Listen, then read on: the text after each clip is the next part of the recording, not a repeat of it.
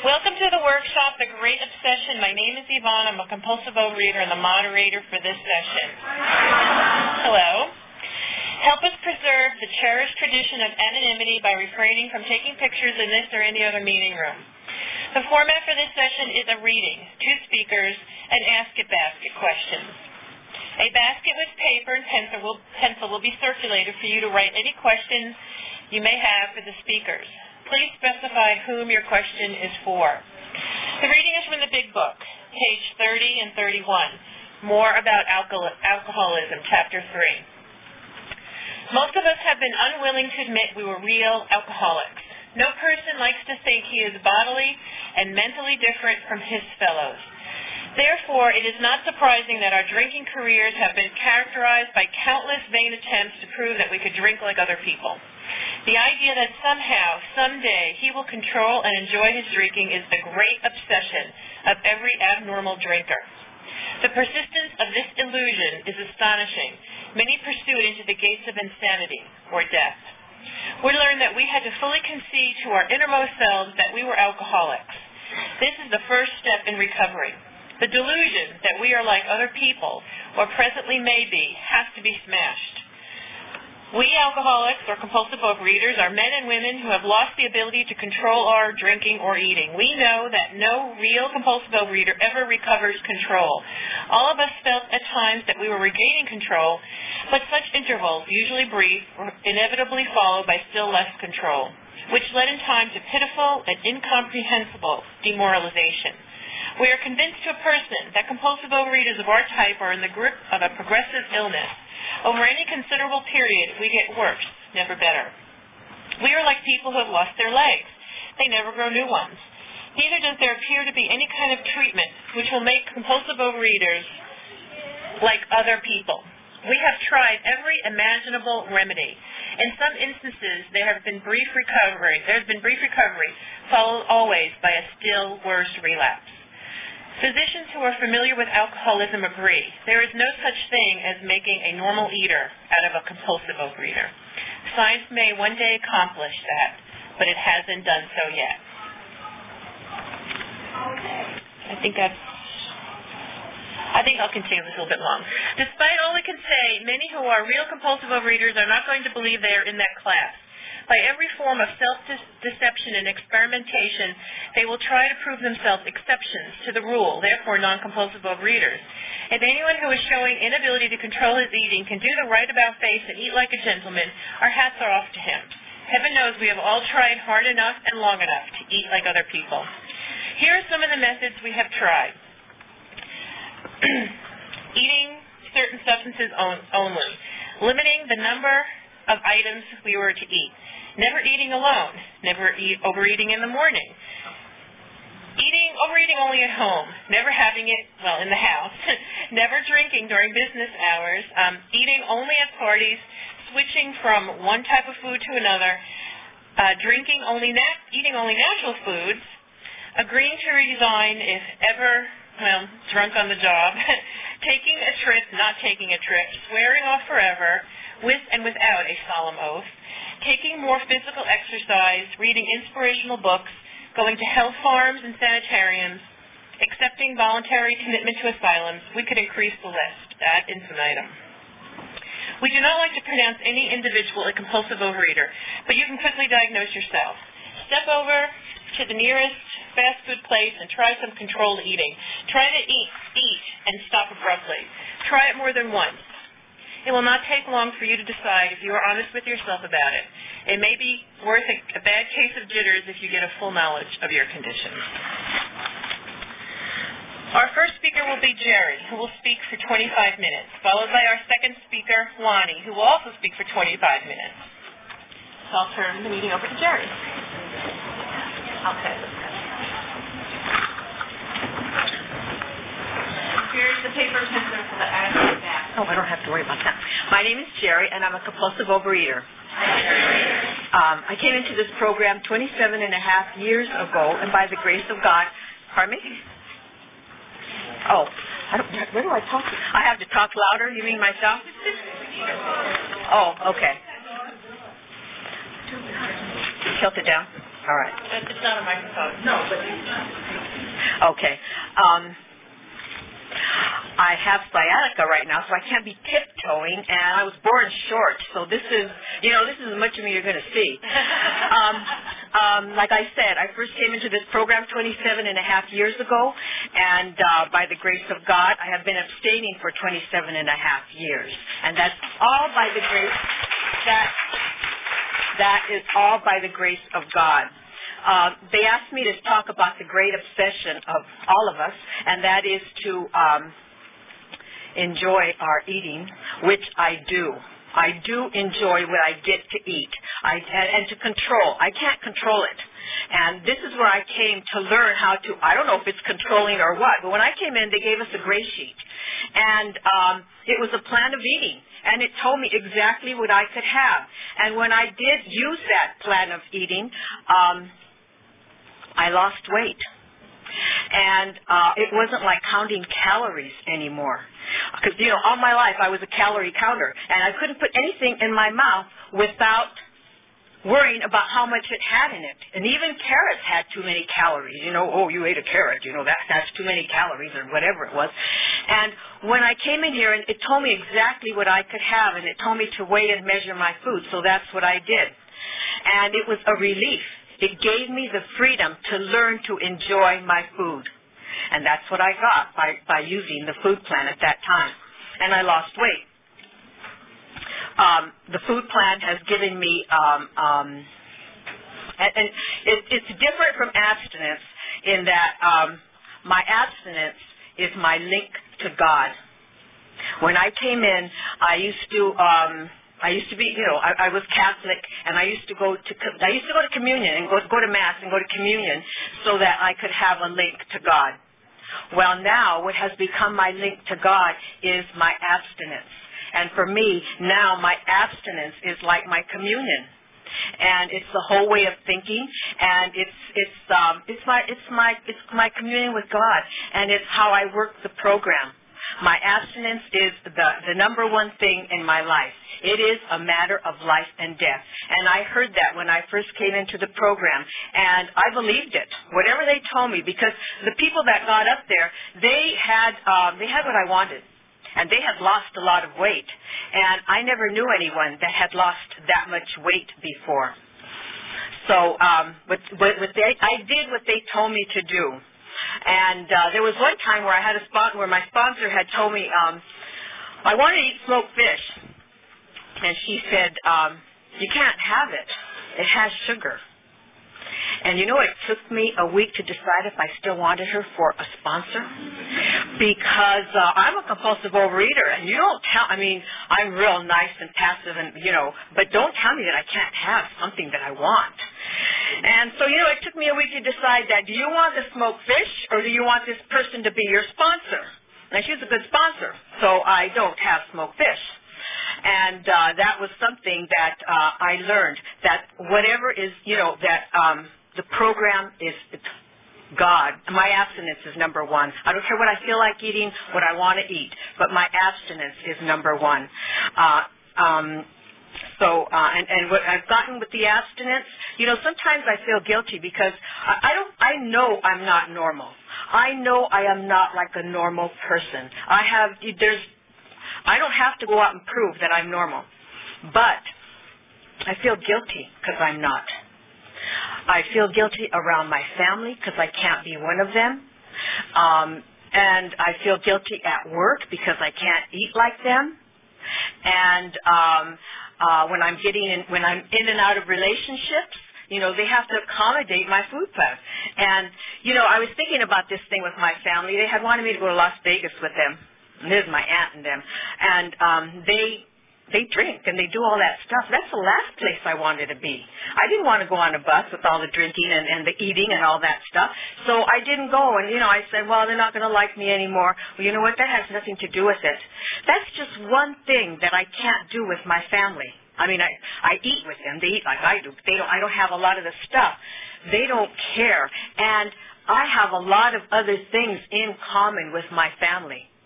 I have the tradition. We have traditions together. We have family things together. And food is just a part of it. And so for me to think that I am so different from other people, I'm not. It's just that I don't eat like them. That's the only thing. And but I have become a better member of my family. There are so many other things that I can do for them because I do abstain, because I do practice these principles in my affairs. At work, the other day they were making fun of me for because of the way I eat. And they were having fruit for lunch, and I took some because I had my, because I could eat it. Oh my God, look, Carrie can eat. She finally can eat, and I've worked with them for 15 years, but it was a big deal that I could eat. Yeah, I can. And I had my apple in the classroom, and I thought, I won't eat my apple. And I knew darn good and well, I'm still a compulsive overeater. And I knew that the reason I wanted that fruit was because I could get more of it. Because I weigh and measure all my food at home. But when I go out, I have what there is. So I was going to have my this bowl of fruit. And I knew it was more than my apple, but of course at the time I wasn't admitting it. But then they were making this big deal, and I go to my classroom and I say, oh yeah, I am able, for once, they had something that I could eat here. And I go to my classroom, and I'm not admitting to myself that it's too much. And when I opened the door, it fell out. Half of it fell out. And I went, oh, shit, damn it, I was going to get to eat this food. So then I thought, well, I still had a little bit left. And I thought, well, you should probably just eat that. Then you can save your apple for tomorrow. You don't have to go to the store. And I was making all this thing. And, I was really miserable through that meal because I couldn't make up my mind. What, should I have the half or should I have my apple? And finally I decided, just have the effing apple and get it over with. It's weighted and measured, and you take the other stuff home. Okay, so then I did, and I took it home, and I waited for the next day. Well, that half that I had kept from the half that I dropped turned out to be the exact amount. And, I just thought, okay, tell me that, okay, God, I get the message. I do get the message. There's a story that, because I'm a teacher, and I wasn't that when I came in here. I can't even believe the life I used to live when I first came in here. It's entirely different. But there's a story that I read to my students, and I read for myself, and I read to my kids, and it's called The Velveteen Rabbit. And in that story, for people who haven't read it, it's about a rabbit who's not real. And he wants to be this real rabbit. He meets the skin horse, and the skin horse tells him, well, you become real. So, I don't know, they leave the rabbit outside, and he's not real. And so he sees all these rabbits, and he's really excited because he's like one of them. And he sees them jumping up and down, and he thinks they must have springs on them. And he really wants to be like them, and they'll ask him, how come you're not jumping around like us? And I don't remember what he says, but he can't. He's not a real rabbit. And then the fairy godmother comes to him, and she makes him into a real rabbit. And then he's so happy because he can jump around he's just like all the other rabbits. And you know what? I can jump around just like all the other rabbits. But I'm not one of them. I'm still not one of them. My substance is different. It's not, my whole makeup is different. It is not like all the regular rabbits out there. And when I think of the normal people out there, normal eaters, when I think of them, I think they're regular rabbits. I'm not, and it's okay because I'm real in here. And this is where we're real. This is where we're all together here. When I came in I have to laugh at myself because although I'm a compulsive overeater and I've been abstaining for all these years, there's no way that I am not what I am. I'm still a compulsive overeater. I don't care whether I look like one or not. At the beginning of the year, we were having this after-school meeting, and we had people from the district were coming to the school, and I was in my classroom because I wanted to have my nice, peaceful meal in my classroom. So I had a baked potato that I was making in there, and I had all my stuff in there, and I have a microwave, and we're not supposed to have microwaves in the classroom, but we do. And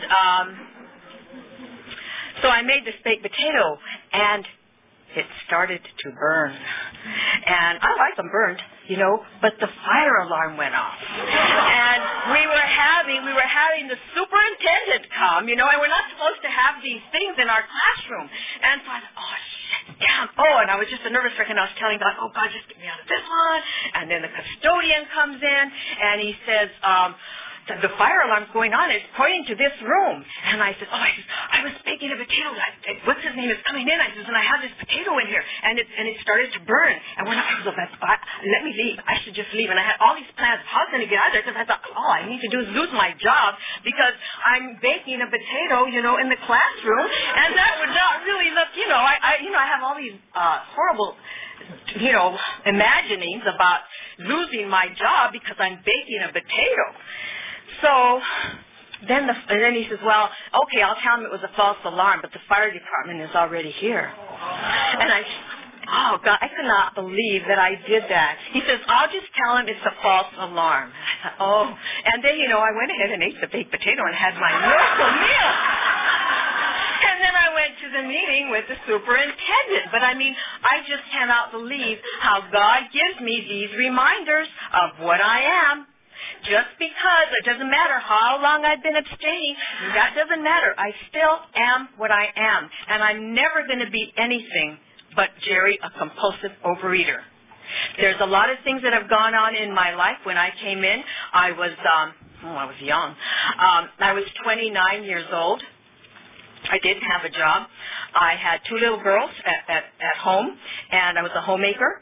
And after I came in, when my kids went to school, I started to help out at school, and I was a teacher's aide. And then I went back to school, and I became a teacher. And then I got my master's, and I got divorced, and my kids don't live with me. They both live up in Berkeley, living their lives, not my life. They're not living the kind of life I want them to live, They're living what they want to live. So nothing in my life is what it was 29 years ago. But I have done things that I never could have done without the support and God that I have gotten in this program. My life is entirely different.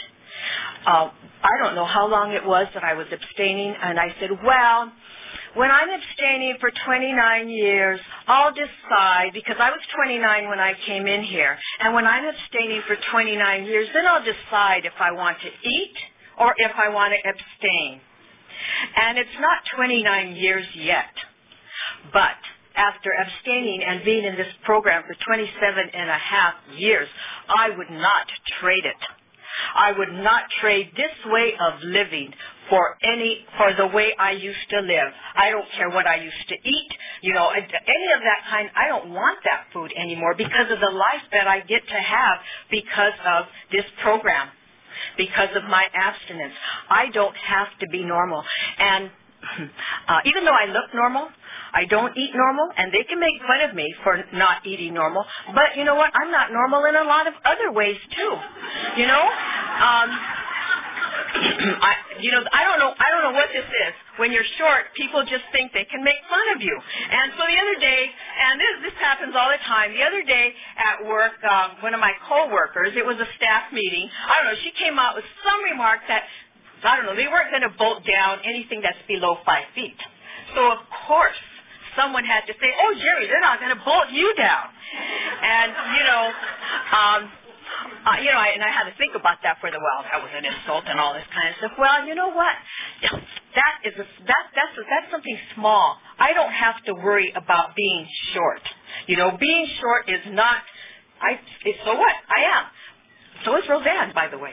And it's okay with her, so I guess it could be okay. It should be okay with me, too. But, when I was young and growing up, they used to make fun of me for being fat. And they don't make fun of me for that anymore.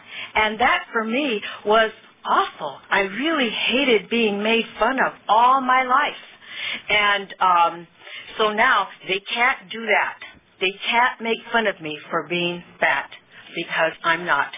I might think I am sometimes, but to the regular rabbits out there, I'm not fat. I'm just short. Wow, 5 minutes. I had a panic attack when I got the paper and said I had to talk for 25 minutes, and I've been talking for 20. Wow, I can't believe it, because that was my biggest hang-up. It wasn't so much talking. It was a matter of talking for 25 minutes. I thought, there's no way I can last for 25 minutes, and now I already talked for 20, so that just leaves me 5. I was this week in my classroom. I had the kids write about their dreams, and they had to do two pages, and they did dioramas and maps of their dream world. And a lot of the girls were going to, get married and live happily with the whatever. And the boys were all in dragon world because they like to draw dragons. And so, they had all these, wonderful dreams. And then we made dream catchers. Well, anyway, they asked me, "What's your dream, Miss A? What's your dream?"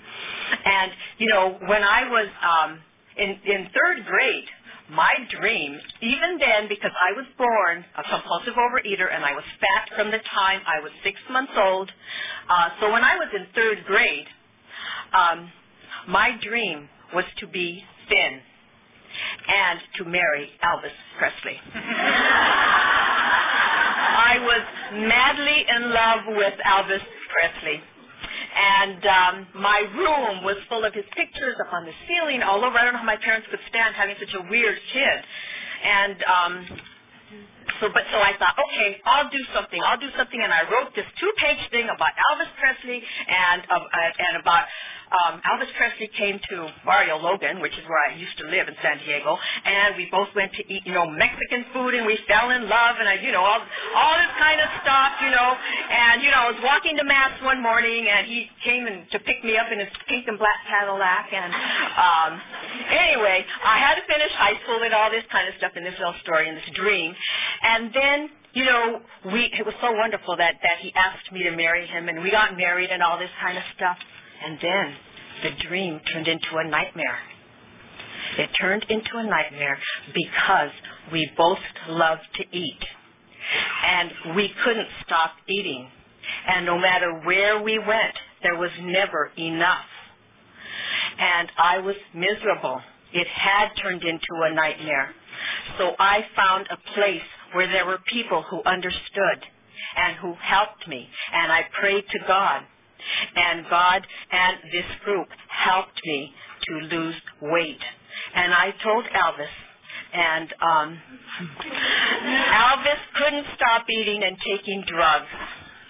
And, so now in my dreams, Elvis is singing to me from heaven, singing, "Love me tender, love me true, all my dreams fulfilled, for my darling, I love you, and I always will." And, that's, I don't want to judge whether Elvis was a compulsive overeater, but most likely he was, And, God does answer. He answered half a dream. Because the rest of it would have been a nightmare. I mean, in case it ever would have happened, yeah, right. But just in case, he answered half a dream. And I'm very grateful, and I am so grateful. I think of when I first came into this program and the atmosphere. I don't know why I didn't just say, oh, well, I'll start on Monday. I don't know why. Because there was something that was going on then and now. But, I would always be starting diets. What was it that came between me and using those diets? And, I'll do it tomorrow. I don't know what it was, except that I know I kept coming back. So that those diets that I was going to start tomorrow, I never had to do that ever again. And for that, I am very, very grateful. And that's all I have to say.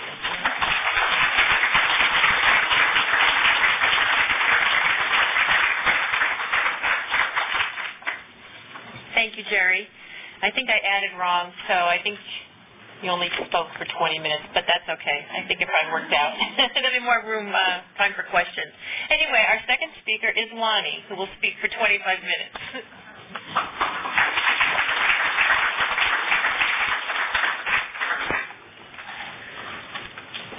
I'm Lonnie. I'm a grateful, abstaining, compulsive overeater. I'm a little taller than Jerry. Thank you. Abstinence and food plans and the Great Obsession.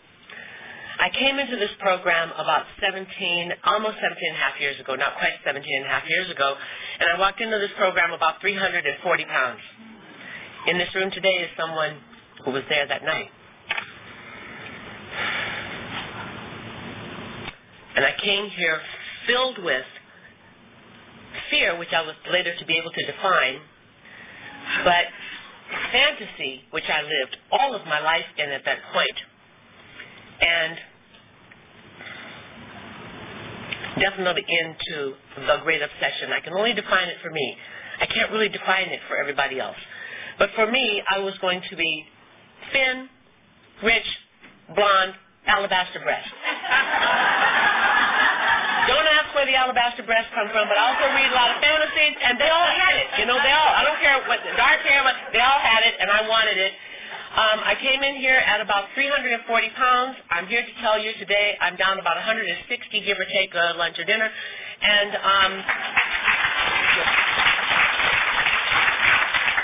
no alabaster breast.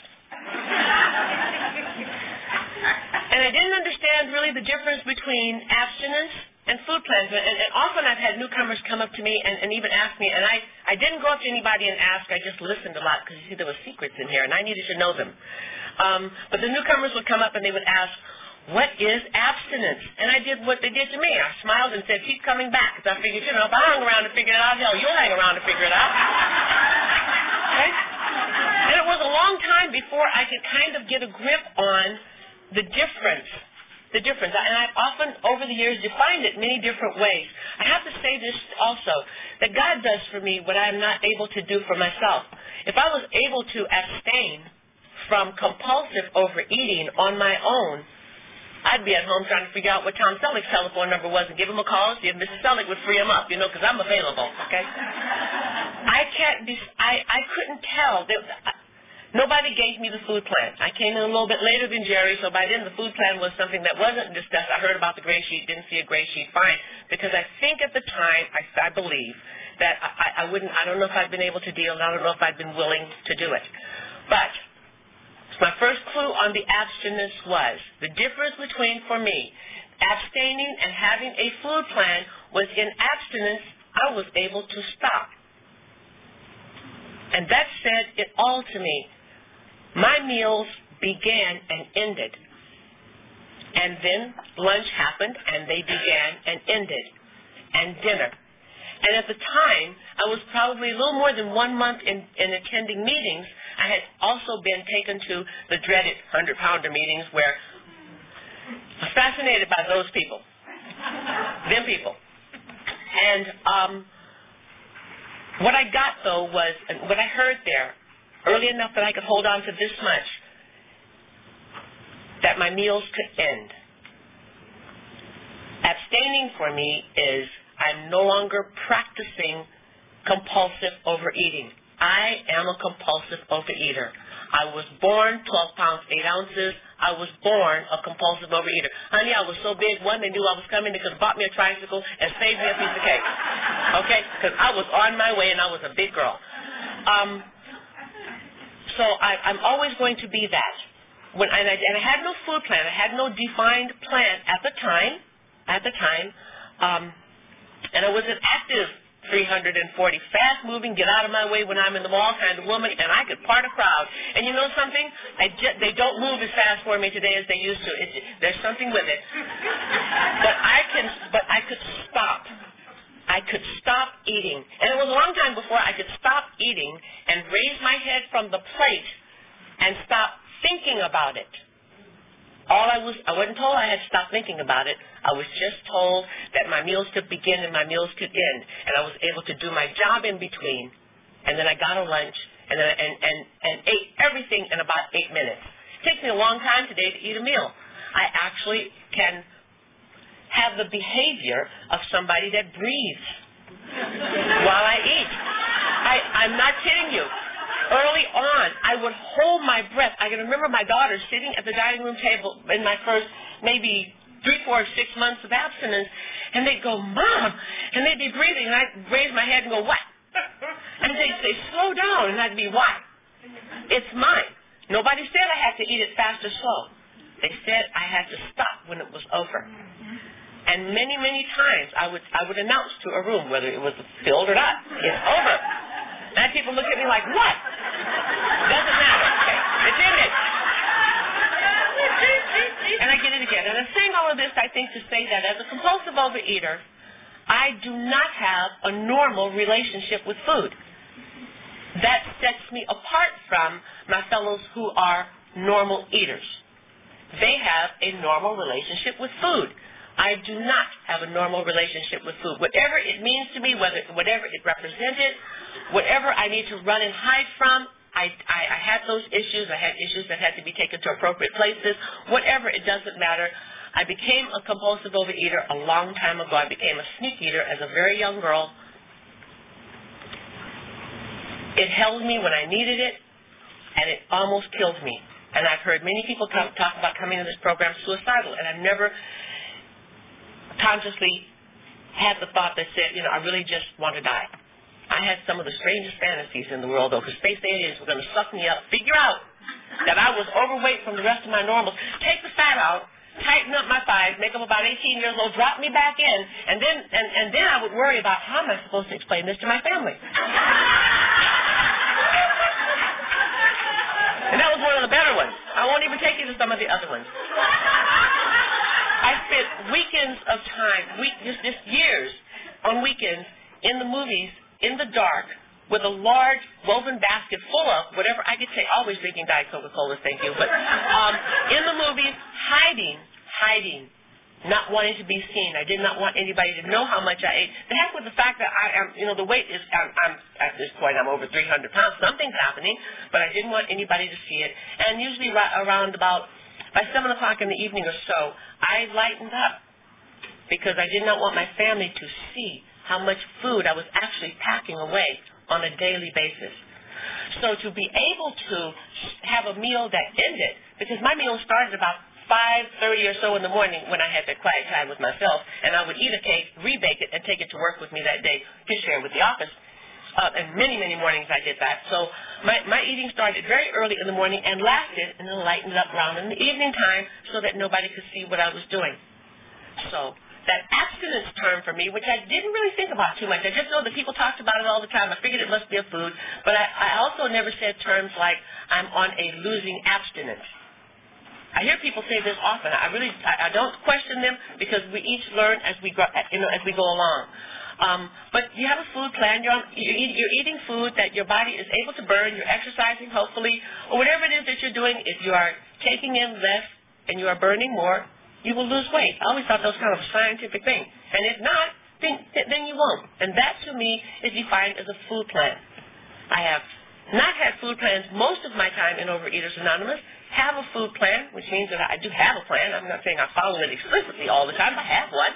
I weigh and measure the important things. There are things that I won't weigh and measure. I won't weigh and measure romaine. I won't weigh and measure spinach. And I eat a lot of that stuff, by the way. There's just places that I don't go with it. And you know what? That's a yet.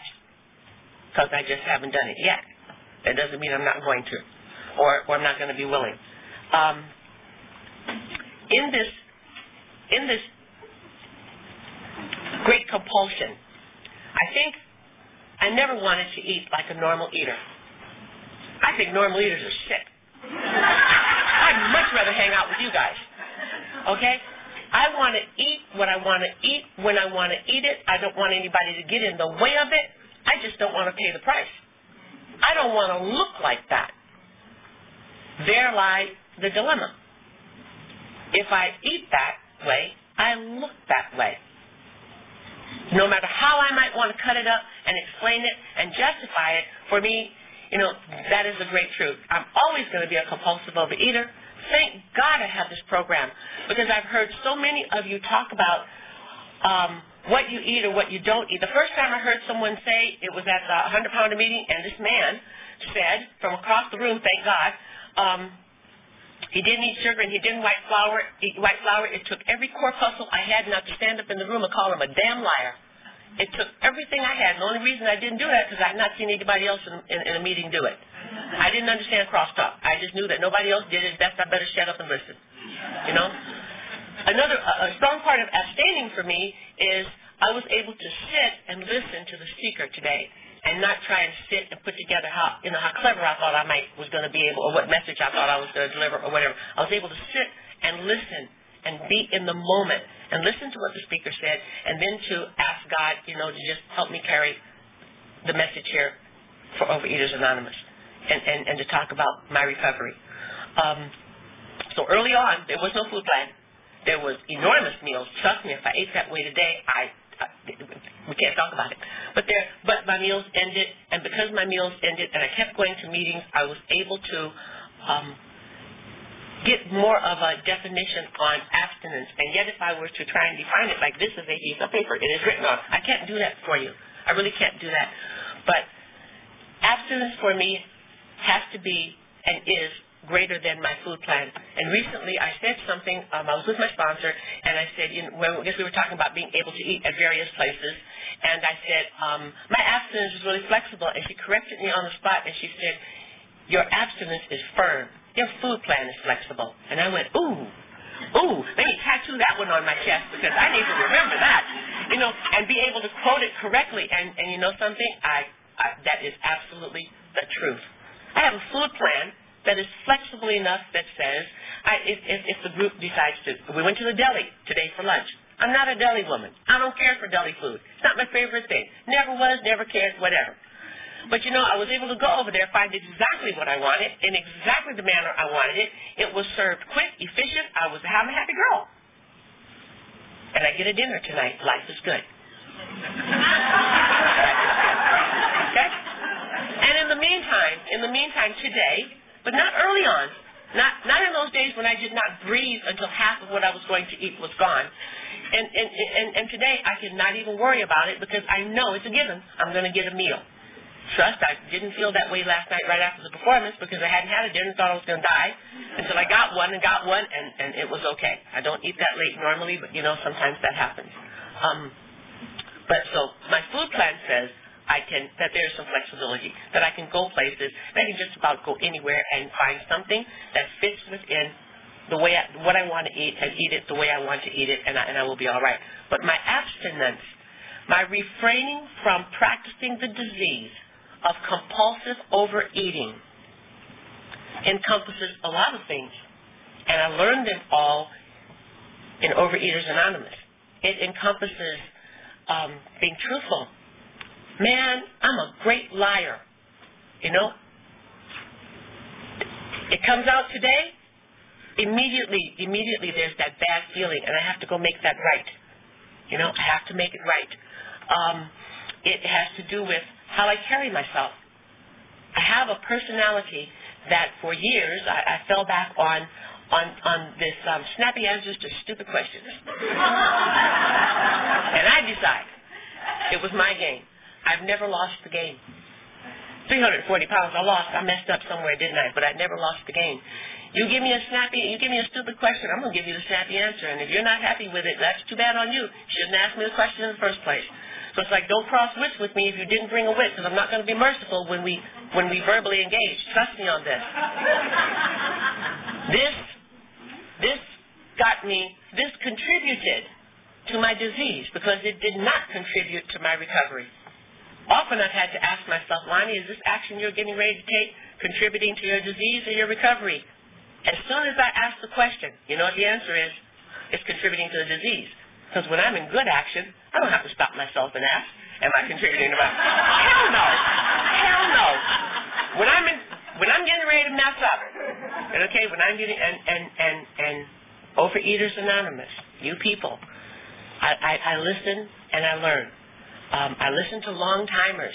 You know why? They've been around a long time. They've already walked some paths that I want to walk. Because I want to be a long-timer. You know, I want to be a combination of my sponsor, Doris Siegel, who is dead, God bless her, and Tina Turner. Right. You know, so I learned the things I needed to know, and I don't analyze everything anymore, and I don't play snappy answers to stupid questions anymore, by the way, because part of my recovery was learning to shut up. To shut up, it's very difficult when you already know the answer in a nanosecond, and you can just pop it right out there, and you know what? It's really difficult to shut up. And so it meant that I prayed a lot. And this is a result of abstaining. This is part of practicing the abstinence and not practicing the disease of compulsive overeating, which for me also bled right into my behavior. Not just my behavior with food. That was really obvious. But my behavior as a person. My grace and dignity as a woman. You know, and the difference between some humor and hardcore sarcasm, which I could pass off as very humorous. You know,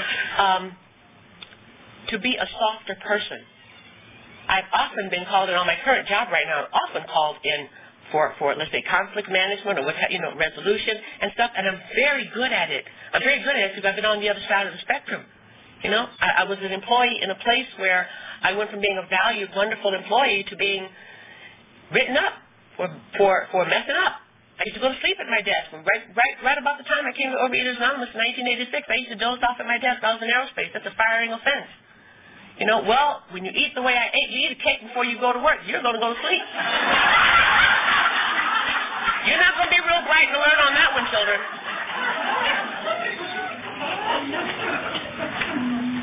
There's no such thing as making a normal eater, I believe.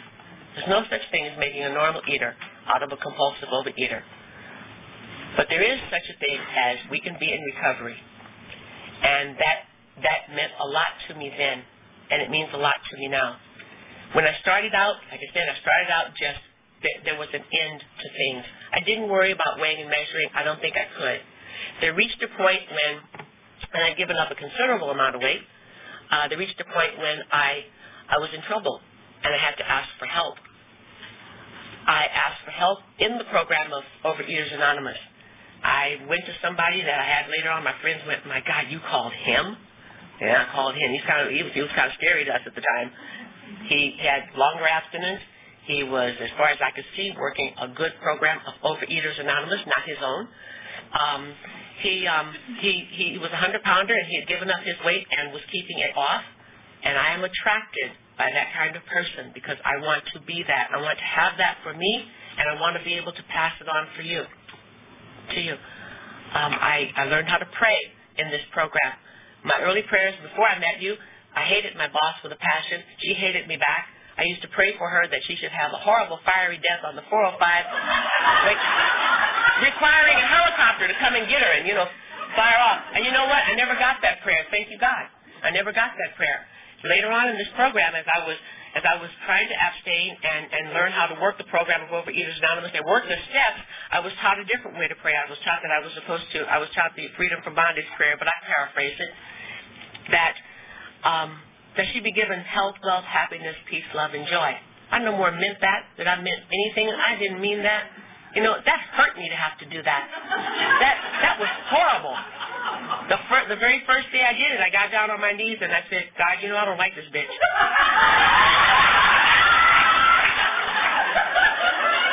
But I was told by some people that I had to do this. And so I did. And I did. And I did it for quite a few days. I didn't know numbers. Don't give me numbers. Don't tell me to do something 7 times for 7 days because I forget. Okay?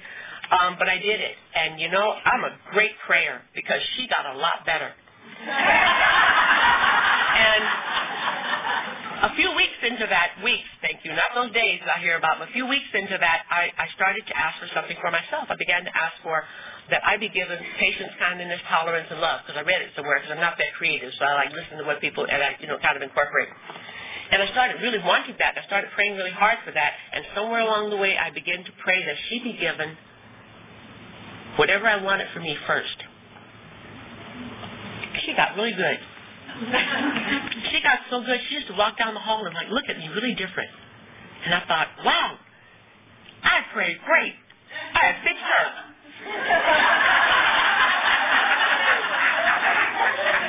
the lessons I learned in here, because I was abstaining, I was no longer practicing the disease of compulsive overeating. I was focusing then on the recovery, which is in the big book of Alcoholics Anonymous, which was read before we started to speak. Because those things were happening, enough of it was happening that I was able to mean it.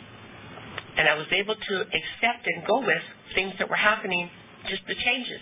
And I couldn't even see the changes. It was a long time until in fact, I lost a lot of weight. I was dressing different. I was no longer wearing muumuus to work. I was wearing regular clothes, and I had to go back to this particular plant. And one of the guards that I saw, he said, "Wow," he says, "you're really a lot easier to deal with." And I said, "What do you mean?" He knew me. And he said, "You know what, you're really easier to deal with. I never thought I wasn't easy to deal with. But you know what, I was no longer practicing the disease of compulsive overeating." Oh, I had a lot of stuff to learn. A lot. I still do. One of the good parts is the older I get, the less I know. So it means I have to shut up less and listen more. And I get to learn a lot more. I no longer live in the great obsession. Yes, if Mrs. Sully kicks him out, he definitely can have my telephone number and call me. Yes. But that's a joke today. I no longer live in the great obsession. I go to movies today, and I sit in the dark. I do not eat in the dark. I cannot eat in the dark. There's nothing wrong with eating in the dark. If you want to snack in the dark, that's you and your business and your sponsor and your food plan. It just doesn't work for me because I came close to killing myself in the dark, pretending. I tried very hard not to pretend. Not that I don't like a good romance still. I still read them, and I still want to go to the movies, and I want to have a good time. And I do. I still go to the movies all the time, and I still have a good time. But I don't have to practice the disease that kills me. I can be out of that obsession. I can abstain. I can pray for you and myself. If I have a resentment, I can talk about it honestly. What does honestly means for me? It means I have to first talk about what was my part. I wasn't just standing there polishing my halo when somebody came along and stepped on my toe. I wasn't doing that. I wasn't doing that. I might sound like that for the first couple of minutes, but the truth is I've done this enough that I've had to go back and go, all right, what was my part? The heck with what the other person's part was. What was my part? Do I want to do this? Well, actually, today is yes, but most of the time the answer is no, not really. I was having a lot more fun the other way, but I was dying the other way. Trying to separate the difference between abstinence and my food plan. Now, if my food plan goes completely kablooey, and I just start eating like there's no tomorrow, for me, there might not be a tomorrow. Okay? In abstinence. So I have to try and incorporate and sometimes separate and sometimes not. Like I said, I was asked to talk on the topic, but I try not to debate things all the time, but I do understand that there is my plan of eating. I think it is healthy for us to have that. There is my abstinence. How do I live my life? How do I work the program of Overeaters Anonymous? You hear me stress that a lot? It's because Lonnie has a program that got me here. I have to be really careful when I start saying I'll work my program.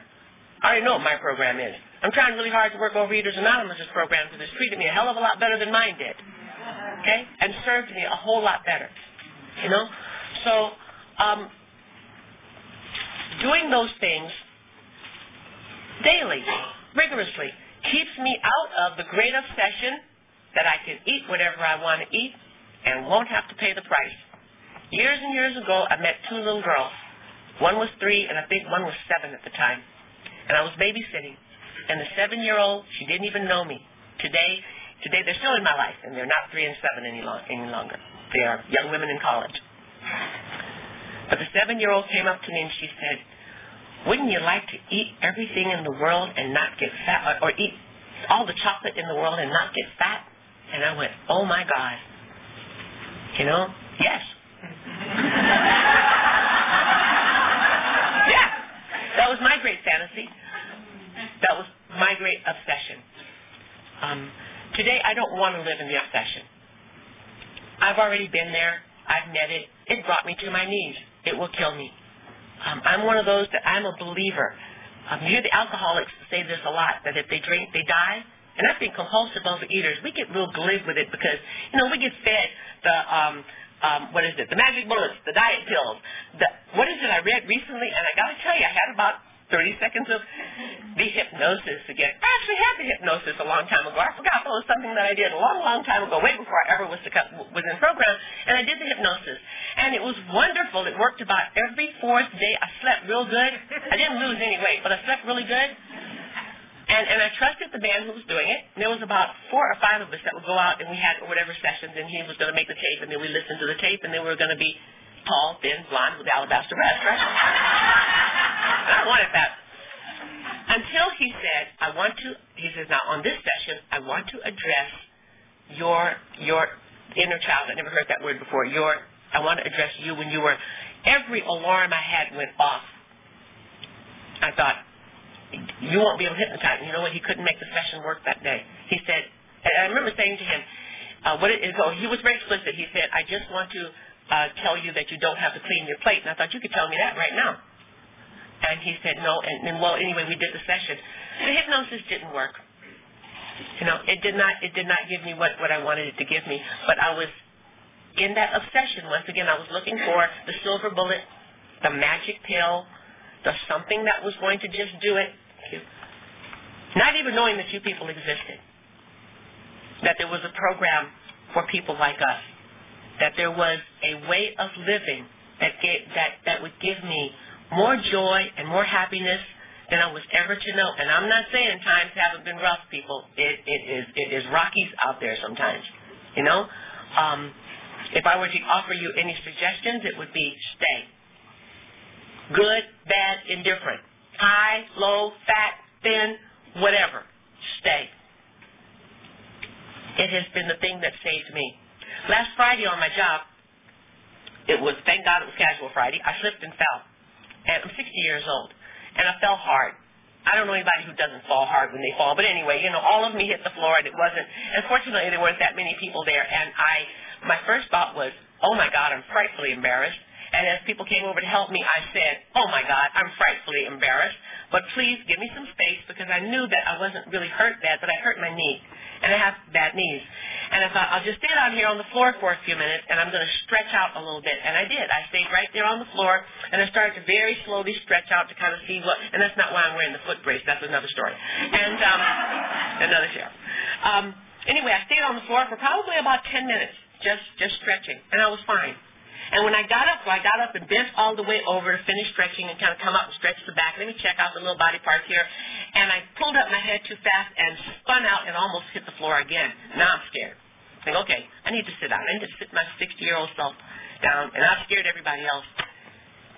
And actually, it went under any time other than being in this program, working it, I would have checked myself out, gone to the movies, found that big bag, piled it up, ate myself into oblivion in the dark, and pretended because I was so ashamed.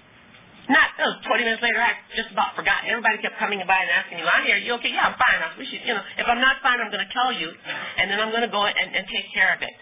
I wasn't embarrassed. I tripped and fell. I see other people be embarrassed, and they do things. We make mistakes. I make mistakes. I am all right. If I'm not all right, I'm going to raise my hand and say, you know something? Tell my boss I'm not all right. I think I need to go take care of this. He's going to say, please do. Honesty is a strong part of abstaining for me. Am I perfectly honest? No. Is my food plan perfect? No. Do I work the steps of Overeaters Anonymous perfectly? Absolutely not. I came to grips a long time ago. Don't ask me where I got all this stuff. I went to a lot of meetings and did a lot of surveys and listened to a lot of people. But I came to grips a long time ago with the fact that I'm not perfect. I'm not going to be perfect. I never really wanted to be perfect. I just wanted to live in a fantasy. I'm going to suit up and show up to the best that I can. I'll give you all that I have to give you, and if I don't have anything for you, I will tell you. I have no experiences in that area. I can't give anything to you, and I'll try and help you find somebody that can and help you, because that's the way I was guided and directed. And always with the suggestion that come back to Overeaters Anonymous. Just keep coming to the meetings, because trust me, my answers have never been out there, and I've found almost all the answers that I need to have a happy and productive and meaningful life in here. I think my time is up. Thank you for letting me share.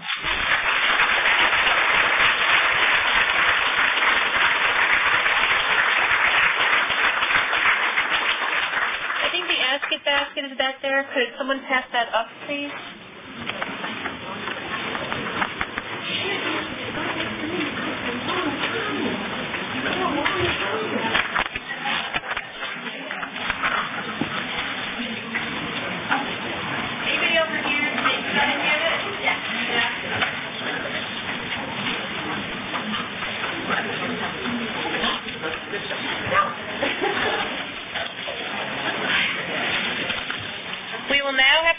From the Ask It basket.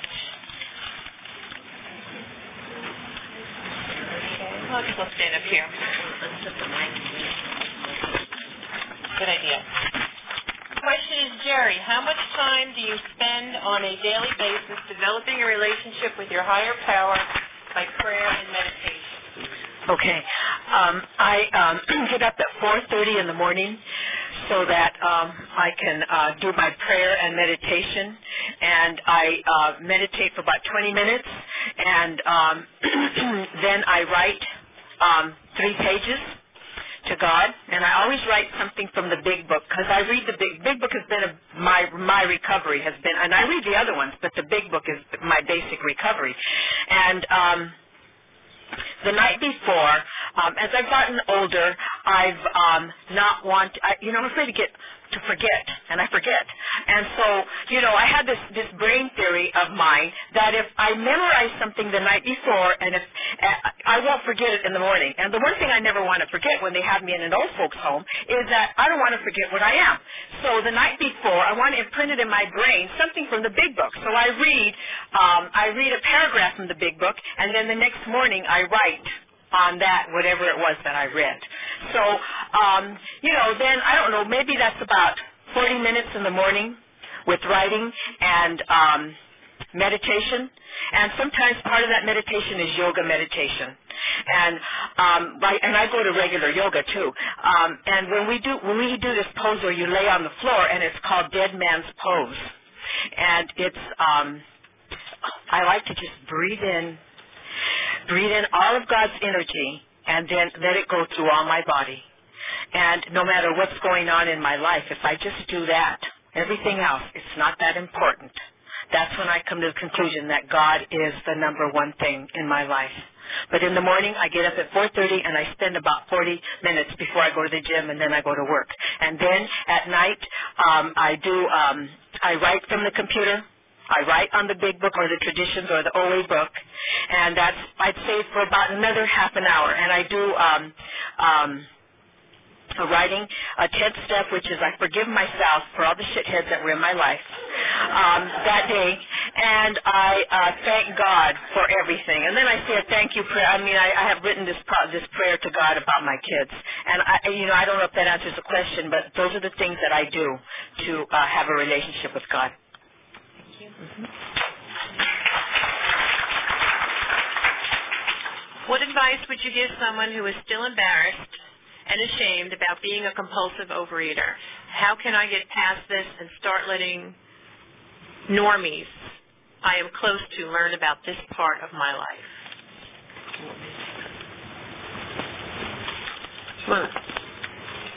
Okay. I'm trying to stay with the question here. What to do about read that for me again. Sure. Yeah. What advice would you give someone who is still embarrassed and ashamed about being a compulsive eater, and how can I get past this and start letting normies I'm close to learn about this part of my life? First part of the question. My suggestion would be to get a sponsor that is working the steps and practicing the traditions to the best of their ability, to begin to work the steps of Overeaters Anonymous, to come to meetings, to take direction from that sponsor, and to read the big book of Alcoholics Anonymous. The program of recovery is in the big book of Alcoholics Anonymous. And as you begin to work those steps to take that action, the shame, the regrets, all the bitterness, all the stuff that we need to clean out, the nasty stuff that's in the closet, gets taken care of when you focus on working the steps, getting a sponsor, taking the right action. As far as letting the normies in your life know, I share my program all over the place. I share it with people who are not compulsive overeaters, and I have just calmed down enough to let God guide how that happens. It doesn't mean that I got over being terminally unique a long time ago. So if somebody wants to just hang it out there, I'm a compulsive overeater, so that you're treated special or that you're terminally unique, please take direction from the first part of the answer. Get that sponsor. Stay in the program, read the Big Book of Alcoholics Anonymous, start working the steps. The rest, actually, I believe, and for me, it took care of itself. I've shared my program, and yet I have been in normal-type situations with normal-type eaters, let me define that, where I did not share my program. And I sort of let my heart be the guide on that one. I no longer need to just be treated like I'm terminally unique. But it doesn't take very long for the people around me to figure out that I have different food habits than them.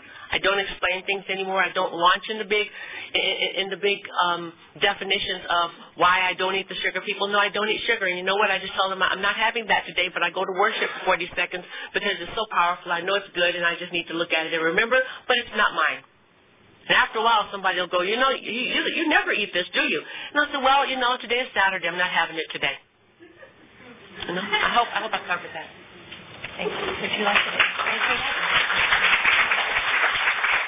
I'm Jerry, and I'm a compulsive overeater.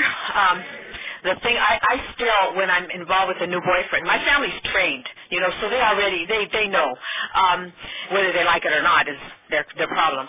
But when I get involved in a new relationship, I do have a problem with that. And I tell them right off. But what bothers me is I don't like anyone to accommodate me. And they do. They have to accommodate me because I can't eat at an Italian restaurant. And there's just certain things that I don't eat. And you know what? It doesn't seem like it's that big of a problem to them. But I'm the one that goes through this. It's, oh, God, I have to eat a certain way. And, this is what I need to work on. But I have no solutions for that. I just keep working on it because I don't want to give up 27.5 years of abstinence because someone might think I'm weird. That's all. Thank you. How do you keep yourself out of denial? I still have thoughts that I'm not an overeater.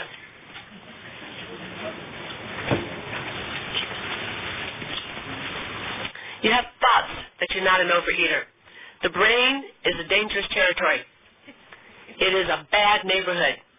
There are times when the brain comes in really handy when you have to calculate, you need to read, you need to work, you need to think, you need to drive. But defining whether you are, a compulsive overeater or not, or you have doubts about things, then the brain is in dangerous territory. If you have doubts about whether you are or not, my suggestion is go to at least 10 or 12 meetings. Listen to the speakers, listen to the people who have been asked to lead the meetings, and then make the decision. If you are, wonderful, then you're home. Welcome home. If you're not, you certainly will be enriched by what you hear, and you won't be hurt by any of it, and so you won't have lost anything. If you have doubts about whether you are, I think the fact that somebody just thinks that they are, they probably are. It just maybe doesn't want to be. It's not, we are not the hip, slick, and cool part of the 12-step program world.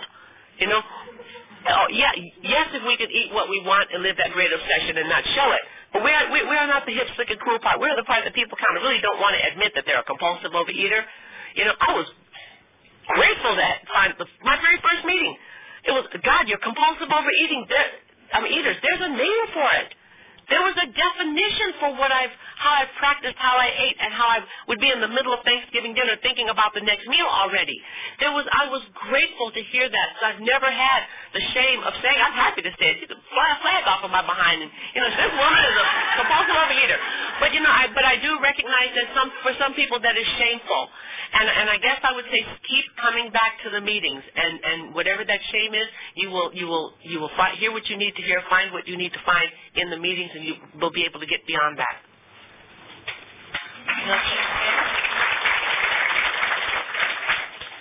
What are the ways you keep yourself honest about your food? Honest with yourself, your sponsor, and your higher power. I'm Jerry, and I'm a compulsive overeater. I'll let you answer this, and looks like you have a burning desire. What was the question now? What ways do you keep yourself honest about your food? All right.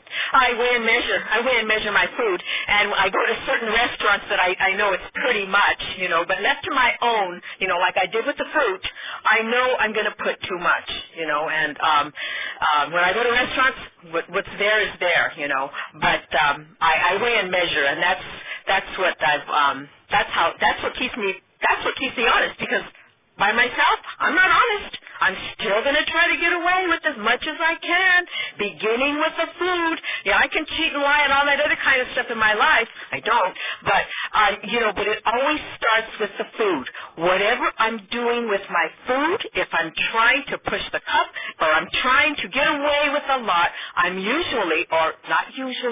always trying to get away with something in my life.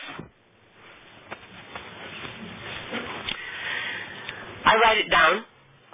I am honest with it, good, bad, or indifferent. I write it down.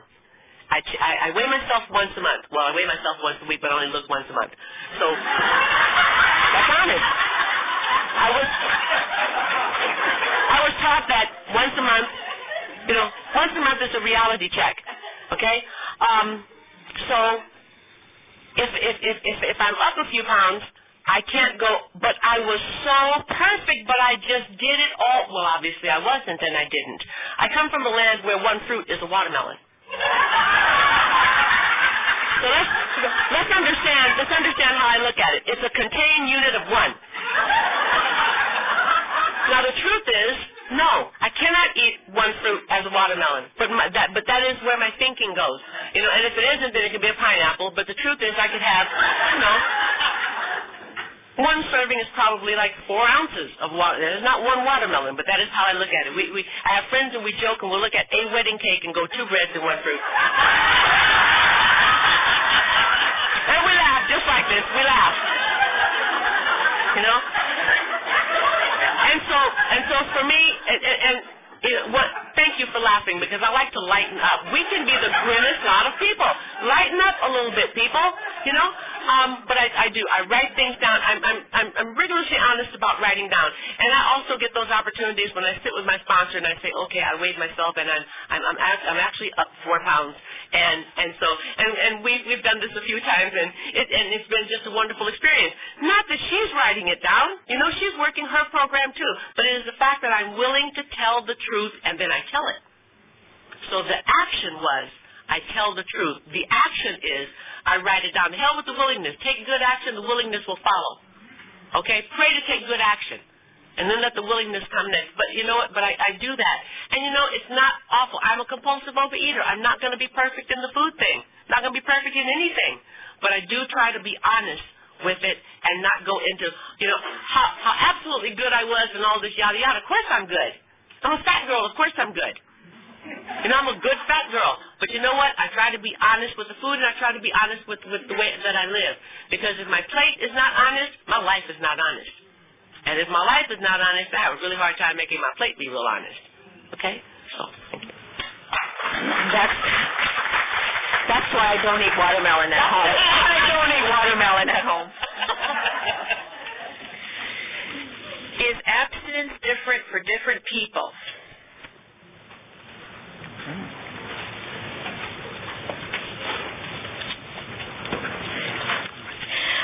Abstinence for me is like what I explained that it was. It's a whole way of thinking, a whole way of living. To me, my abstinence is my link to God. It's my communion with God.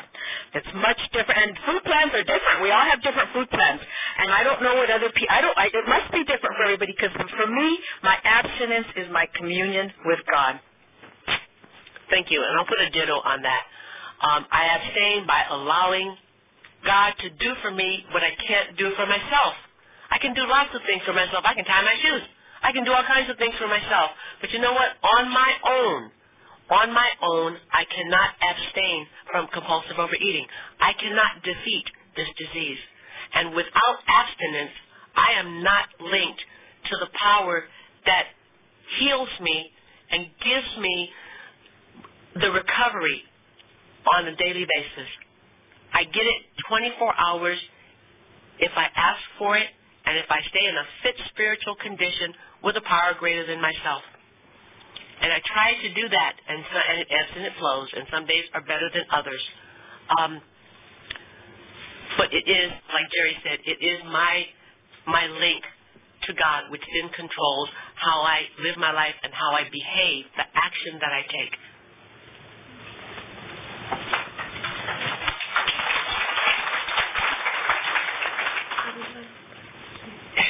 Do you know anyone who has had weight loss surgery as a tool along with OA program? Yes, I do. Early on in the program, I was fortunate to hear people who had done the weight loss surgery. I heard stories that just horrified me because way back in my mind, this was one part of the magic pill. In fact, before I came to Overeaters Anonymous, and I used to be a van pool driver in aerospace, and I had to go take a yearly exam, and the doctor there suggested that I go and have the surgery. And I just didn't want to be surged. I did not want to be altered. Okay, it was just kind of a little more than I was willing to think of at the time. I know a few people actually that have had it. A couple of them had great success with it and then put their weight on very slowly. You know something? Oh, and then I do know another person that I'm very close to and love a lot, and she's had great success with it. But you know something? She is in the program of Overeaters Anonymous, working the 12 steps of Overeaters Anonymous. And I must tell you, and I think she would even affirm that if she were here, it is not the easier, softer way. It is not for me to judge what people decide to do with their bodies. But I have not had to do that. I can show you my pictures at just about my top weight. And so there would be no doubt as to what my size was when I came in here. If you are really contemplating that, I would ask most fervently that you give Overeaters Anonymous a chance. Give us a chance. Listen to the people who are leading the meetings and go to other meetings and listen to them, and you will hear people that have been just 300, 400, 500 pounds who have given up their weight. Okay, they have given up their weight. So give us a chance. And if that is the only way to do it, I do not know your medical histories, and wouldn't understand them if I did hear your medical histories. But, if that's what you have decided to do, then that's what you've decided to do. Stay with us anyway. My experience with these people is that they need to use, just like us, everything at your command. Everything at your command. And so if that medical, that surgery, talk to people who have done it. Find out about the groups that they go to, the support groups that they go to after the surgery, and how that helps them. Do as much research as you can before you make a decision, I think, to physically alter yourself. Okay?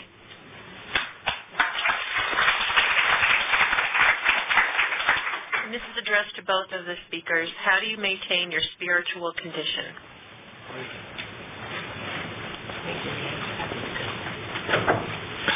In my daily communication with God, that's how I maintain it.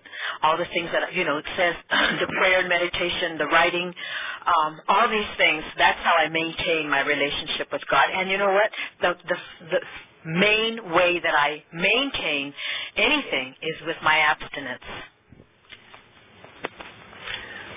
One of the greatest prayers that I learned in this program was thank you. It is one of the most powerful things I ever heard. I've learned how to accept a compliment. As much as I would like to say, that negative statement that we put on compliments, I've learned to say thank you. So often in the course of a day, I pray to God and I just say thank you. Thank you, God, for making this abstinent meal enough before I have it. Thank you, God, that it ended and I'm fine. Sometimes they're not the greatest meals in the world. I hate to say that, but sometimes they're not. Thank you, God, that I am still abstinent. No matter what, as long as I know that I am in that fit spiritual spot and I am abstinent, everything else will take care of itself, and the next meal I get is going to be just absolutely thrill of a lifetime. Okay? I write in the evenings. I'm a nighttime writer, and I like to just run that gratitude list sometimes it looks a little boring, but I'm grateful. And other times it's wildly exciting because, gee, something wildly exciting happened that day, and I get to write about it. I try to clean my side of the street before I go to bed. I spend too many years of my life cringing over my behavior and hating myself, and I try never to be in that state anymore. So I think I do best when I maintain that gratitude, the fact that I am here among you today. I am all right with myself today. You know, good, bad, indifferent, 5 pounds up, 5 pounds down, whatever, that does not define my soul and my heart. And so I am grateful to be here and enjoy the recovery that is in this place with all of us today. We are all a part of that. When I forget, and I forget a lot, when I say it ebbs and it flows sometimes for me, I can take a look at either my language gets worse, my behavior gets worse. I take one look and I'm thinking, that fruit really is turning into that watermelon. Something is going wrong, and that something is usually I've not prayed and asked, and I have to calm down. I can sit quiet with myself these days, but I have to calm down and get the garbage out of my head because it'll all get taken care of, and pray and meditate. And that seems to work okay for me. And we have one last question I think we have time for. How do you handle meals when a moderate meal doesn't feel like it actually nourishes you? For example, being stuffed physically with low-calorie, high-volume foods, and you still don't feel like your body has been fed. I usually eat, my weighed and measured food, but it's food that I like. Rarely do I have, just a piece of lettuce. It's all, like baked potatoes and sweet potatoes and corn on the cob, those kinds of things, and they fill me up. And I don't eat meat anymore, but I do have, cheese and Boca burgers and all that kind of stuff. But when I do eat, it's food that does fill me up because I don't want to give myself any permission. You didn't eat enough. You better have a little more. And when I go to a restaurant, mainly it's pretty good. I get enough. Let's put it that way. Damn, I love it when they talk dirty. When you hear all the food.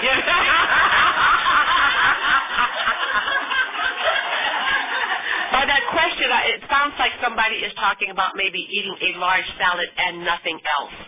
And the key word to me in the question was moderate. Nobody wants to be moderate, medium, average, whatever. We want it to be, I want it to be special, terminally unique, whatever. And so if you're not eating enough to maintain your body, in health, my suggestion is please go somewhere where they understand nutrition. Maybe you just missed the nutrition. Most of us know a lot about nutrition. We didn't practice it, but it doesn't mean we didn't know it. Okay, we have the knowledge. We just didn't use it. And so my suggestion is to choose a sane food plan and stick with it. Talk to somebody. Talk to somebody who has been abstaining, giving up their weight. You listen to them and they're healthy. We're a wealth of information here. Talk to people who are doing what it is that you're trying to do and ask them if you can call them and maybe they can help you. But it sounds like somebody is eating. Okay, I'll just